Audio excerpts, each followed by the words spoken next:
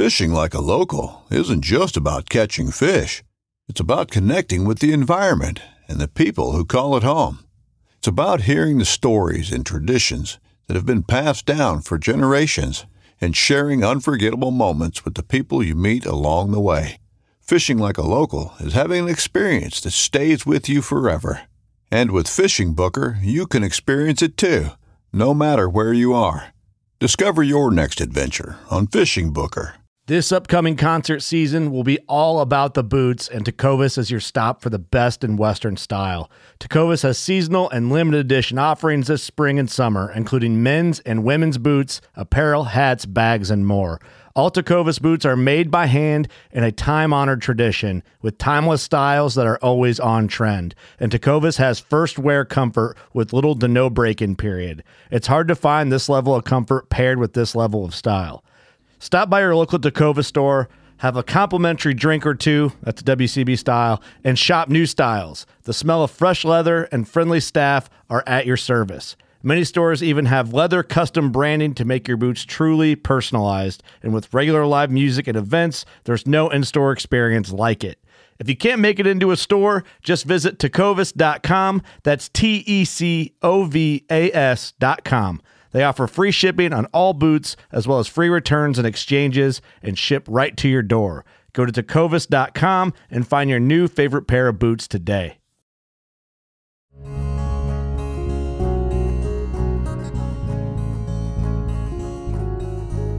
Welcome to the Casting Across Fly Fishing Podcast. I'm Matthew of castingacross.com, where I explore the quarry and culture of fly fishing. This has been a great week over at Casting Across. I had 2 posts that have really generated a lot of traffic and buzz, and that's exciting, not because it turns into any sort of theoretical internet dollars for me, but just because I like people reading and thinking about the stuff that I put out there. And this week I put out 2 articles that together comprised one greater work, which is the top rated fly shop in all 50 states. Now, what I did is I went through, and you can read this in the articles, I found, using a few different review sites, the aggregate scores of the highest rated fly shop in all 50 states. Now, there's a lot of caveats there, and I'm going to talk about them a little bit and give a little bit of my perspective on that before I talk a little bit more about fly shops kind of in general.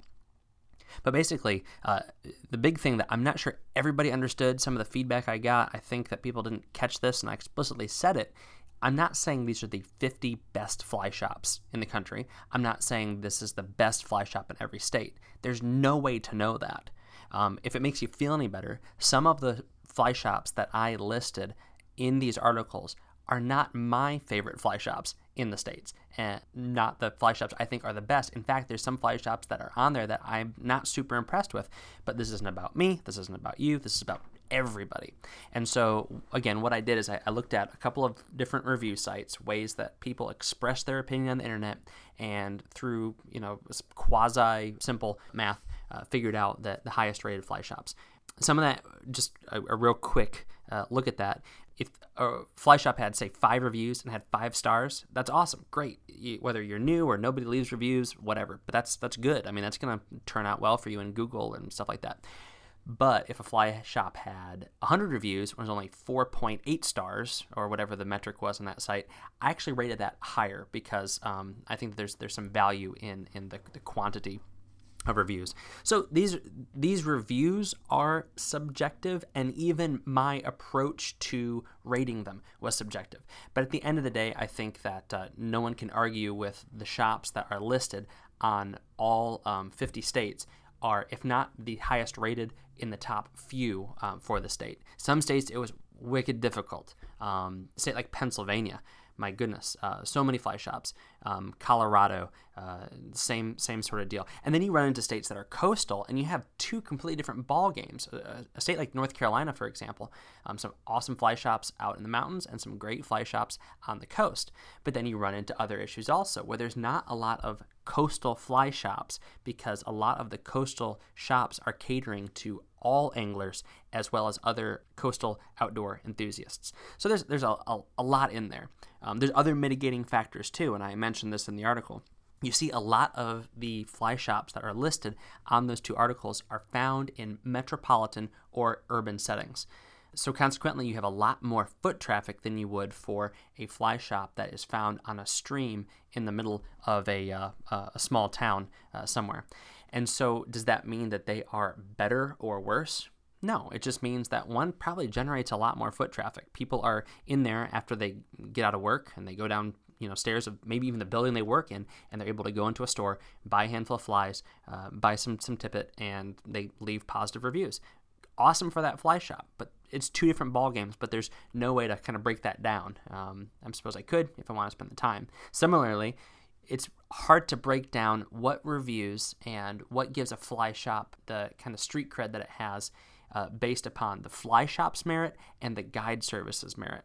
I mean, you have some shops that are teeny tiny. I mean, they're essentially giving you flies and some last minute stuff and maybe a few rods, but they have a guide service that they run out of that location, and people rave over it and love it. And so you have that sort of statistics that lean into it also.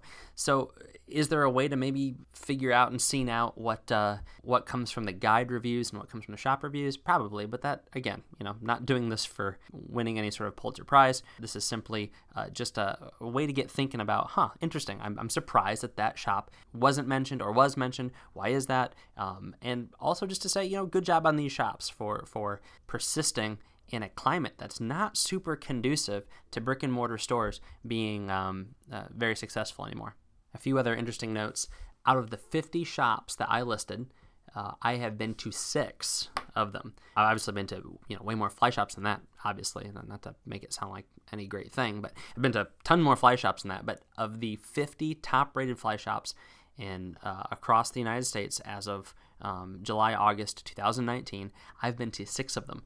So that would be maybe a fun thing for you to look at and take into consideration how many shops that you've been to out of that list. And also, it's kind of cool to look back and catalog what fly shops have I been to? What fly shops have I enjoyed? What fly shops have been helpful to me either in a piece of gear or in information, or even just kind of angling formulation, making you who you are. I think you can't deny, even in the 21st century, that, fly shops do play a pivotal role in a lot of anglers kind of figuring out who they are and in the sport. That sounds way more intense than it needs to be, but you know what I mean. Getting you your first rod. I mean, that matters. If you have a quality fly rod, a quality reel, a quality line, a nice vise, a good pair of boots, all those things can make a difference in some small way. So take a moment and think about whether it's one of these shops or not, who's played a role in your angling life. So that's kind of a little snippet on how those 2 articles came together. I'd love to hear your favorite fly shop, whether it's one on the list or it's not on the list. You can leave a comment on this page of the podcast or on the corresponding article. So if it's a California fly shop, then you throw that on the part 1, or it's a Wyoming fly shop, then that would go on part 2. But it'd be interesting to hear that, and I'm sure that fly shop would appreciate it. So kind of shifting gears, I love fly shops. I think they're just a lot of fun, and there's a lot more value in them than a place to buy a rod or a place to buy a spool of thread that you need for fly tying. So I want to talk about them briefly and kind of what I think about what makes a good fly shop and maybe what makes certain fly shops not succeed and survive, and take that for what it's worth. Just because I have had the opportunity to be in a lot of shops, to interact with a lot of shops, both kind of at a personal and a quasi-professional level. And so my opinion is not super valuable, but at the same time, maybe it represents somebody who's got a foot on either side of the line, both the industry side and just the everyday Joe angler side of the line. So just a few things that I've really noticed that have made fly shops not just successful, but ones that people have wanted to be in. The first has to do with what's in there, because ultimately that's why we go. I mean, whatever else we get out of going to a fly shop, we want to get stuff, flies, new, larger gear. And I think the important thing for a lot of fly shops is that their inventory and selection is emphasizing quality over quantity. So honestly, it's overwhelming if somebody carries 8 different fly rod labels, but they only carry random smatterings of the lines within them. So if a fly rod label has a company has low end, medium low, medium high, and high end, $200, $400, $600, $800 fly rods. And you get on that company's website and you want to see that mid-level rod, and you go to the fly shop and they only have the high-level rod. But then, there's another company that has that $200 rod that they carry. And to me, that's a little bit disorganized and a little confusing. I can understand why that happens, especially if it's a smaller shop and that owner and the guy behind the desk really likes this series from this company, that series from that company.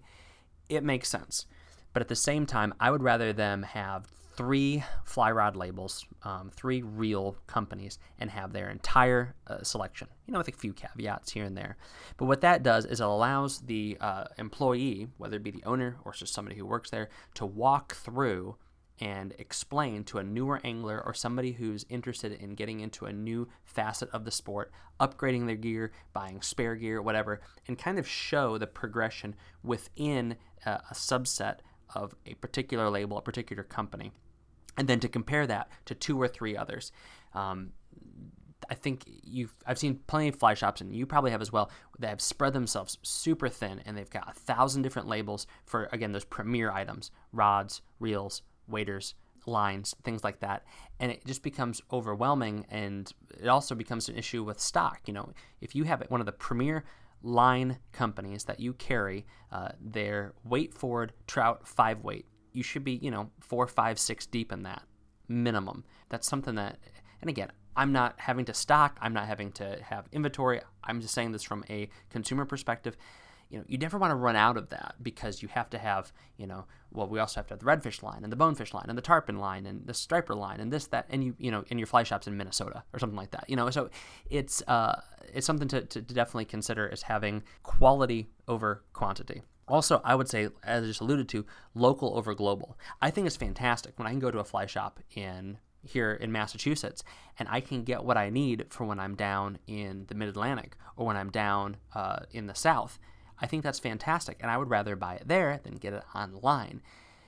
But it's bothered me when I've gone into shops and it looks almost like they're sacrificing their wheelhouse for being well-rounded. And I get that. They want to compete with the catalog. They want to compete with the online presence. But to have your wall space equally dedicated to stuff in Central America or the Caribbean or something like that than it is to what's around the corner just doesn't jive. Now, you may know your consumer base better. You may know that the guys and the women who come into your shop are taking a lot of these trips, and so it certainly makes sense. But there's a lot of shops I've been to where that's not the case, and there's always a ton of big, fluffy tarpon flies in their fly boxes and only a couple of the patterns that are working on the stream. Now, you can't control how many people are going to buy the flies that are working that day and that week. And, it's hard to keep up with demand if there's a hatch or something like that. But when the shelf space is being given over to stuff that's going very, very slowly, and you've got, 20 $5 tarpon bunnies sitting in a box and they're gathering dust, and maybe every once in a while a bass angler or musk angler buys one, or some guy goes on a trip and does buy a half dozen of them. Is that worth sacrificing space that could be for those trout flies or those bass flies or those salmon flies that you are going to be using nonstop throughout the year? And again, I'm saying that from my perspective, not from somebody who's having to stock those fly boxes. But it's also good, like I said, to have something available so that your core customers don't have to go to another shop or don't have to get it online, but they can go through you. And I think it's worth saying that you need to have that sort of relationship with the core customers, that they know they can ask you to order something, and then you can still get that. But again, it involves a lot more than just putting stuff out on a shelf. I would say the other thing too, and I do not fault fly shops for doing this, I think it's awesome when they have more than just fly fishing gear. If they have conventional tackle, just an assortment of it. So when someone comes in with their little kid and they want to go fly fishing, and they were driving by and they see a trout or a bass on a sign, and they come in thinking they can get maybe a can of power bait or maybe a Snoopy rod so that they can take their kid fishing for bluegill, that you're able to cater to them. I mean, one of the worst things I saw in a lot of these reviews, and again, I take them with a grain of salt, is people who said that they didn't feel welcome at that shop And so they left a 1 or 2 star review because they just wanted information about fishing and they didn't want to fly fish, or they were looking for night crawlers. And I understand. Live bait, I mean, that's maybe a game you don't want to get into if you're a fly shop, just because it's a lot of maintenance. If you ever fish with night crawlers or waxworms, you know that you don't want to fish with ones that have been sitting in the cooler for a couple of months. You want them fresh and alive and wiggly, and that they haven't turned into moths. You want them to actually be good live bait. So I get it if that's not the game that a fly shop wants to get into, but I know plenty of fly shops that have had the little power bait jars, and have had some spinners, and had a couple of spinning rods that are there, hooks, snelled hooks, things like that, because people are going to get that stuff and use it. You could certainly make the argument that, well, if we're on the banks of a catch and release stretch, we don't want to give the wrong impression. Well, I don't think that the snelled hooks and the spinning rods that you're selling are going to be the major contributor to poaching on the catch and release stretch, if you're there on the water, if that makes sense. Whether it be conventional fishing or whether it be hiking or other sort of outdoor pursuits, hunting, again, if you diversify too much, it really does eat into things and cause some issues. But to at least have some other staples available for folks who want to go camping, to have core food supplies, to have maps, to have headlamps, things like that. And again, we're not saying devote all your shelf space to it, but that kind of foot traffic can be super beneficial, and it also can lead to those first contacts with people who maybe would have never thought about fly fishing, but they're in the area to do activity X, and they didn't realize, oh, fly fishing's a thing around here. And if that doesn't mean that they turn around and buy $800 worth of rods, reels, lines, and waders, okay, but the seed's been planted. So there's some value in that. The next thing that I think is important is being clean and organized. I've been in some fly shops that they're cool because they're so filthy and disorganized, but I dig that because it kind of feels like just salt of the earth kind of thing. But that's fun for kind of hanging out in and browsing. But if I want to shop, or if that's not someone's bag, then that's not going to work well. So stuff being labeled properly, old inventory that just has been sitting there forever, but is still on the shelf next to the new stuff. If it's been there for years and the package is yellowed and the materials are faded, throw it in the discount bin. Get that shelf space back for something more valuable. It also has a huge image issue for your shop. And I would say the same thing for decor. I mean, it doesn't have to look like a company store for a fly fishing retailer. I mean, let's be honest. Orvis company stores look great because they're clean and they're crisp and they're decorated well. You could argue that there's not a lot of personality, but at the end of the day, they look nice. There's some place that people don't mind going into because they look good. I've been into fly shops that look like glorified hardware stores, and they smell like it too. It's like, where'd the fertilizer smell come from? But it's in there anyway. I'm not saying mounted fish and deer heads, but a poster or a sign. All of the companies that you're dealing with have that stuff. Ask for it, put it up. Don't just put it up there with thumbtacks. Mount it, make it look nice, because that goes a long way for first impressions. You don't judge a book by its cover, but the cover has a lot of time, energy, and effort put into it by publishers for a reason, because people do go off of first impressions for a lot of things. So organization, cleanliness, just the appearance. And you honestly, I think there's something to be said for finding that balance between a well-used fly shop and a clean, organized, well-decorated fly shop. I think there's kind of a happy medium where you don't want it to look like you bought your entire fly shop off of flyshopdecor.com, but you also want it to be used. But again, that's just one perspective. But I think the most important thing, if you have a lot of that stuff in place, is community and customer service. You might only have a few different brands of fly rods. You might only have a few trays of flies. But if you have what people need and you talk to them about how to use it and why they need it and why you carry that, and you show legitimate concern, then that goes so much further than anything else. Looking back at the reviews of the fly shops that made it into the lists that I put out, most new anglers were just so tickled by fly shop employees that put them on fish. And I think there's something to be said for that. That translates into a little tiny plastic cup of flies being bought today for a $10 profit, down to rod, reel, line, waders, and the works, and a couple of guide trips down the road.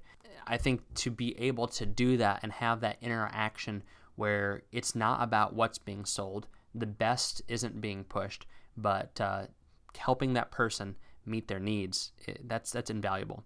And along those same lines, it's not just about New English, it's about being a community hub. And I've talked about this before.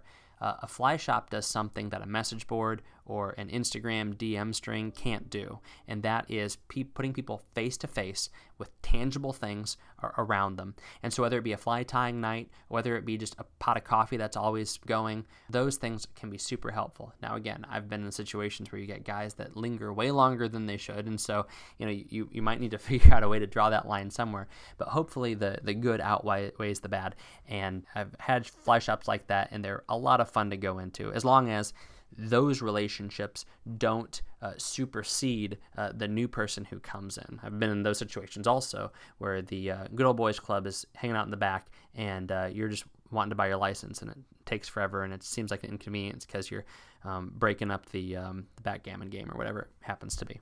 So those are just a few kind of off-the-cuff thoughts about what makes a good fly shop. Maybe you know one of the shops is in the list and you say, yeah, that does make sense. That's why they are the highest rated fly shop in that state. And you might think that your favorite fly shop, or if you're a fly shop owner, employee, you say, well, no, my fly shop is all those things. Let me know about it. And so I would say that is my recommendation for this week. My recommendation for this week is a couple things. One, if you love your fly shop, let me know. I would love to just sit and browse their website. If they have YouTube videos, check those out. I'm into that. I love fly shops. I love kind of what they represent. Similarly, I would recommend that you rate and review your fly shop on Yelp, on Google, on whatever is out there that people can get eyes on your fly shop. It matters. When you Google fly shop, whatever state or city you're in, if you like your fly shop, help people find it. They'll appreciate that. It's so cool to see some of these reviews. The owners or whoever is managing the social media accounts of that fly shop, they would go through and respond to the customers, many of whom they at least had the impression that they knew who they were and there was some sort of personal connection. So my recommendation for this week is to reach out to your fly shop through social media by leaving a review. Facebook is another one that is huge. If you can leave a review on Facebook, that pops up real quick when you Google the best fly shop in this state or this river or whatever. So do that. Be kind to your local fly shop. Thanks again for listening to the Casting Across Fly Fishing Podcast. Please subscribe in your favorite podcast app and rate the podcast on iTunes. Then head over to castingacross.com, where you'll find more info on this podcast and 3 posts a week on the people, places, and things that go into the pursuit of fish.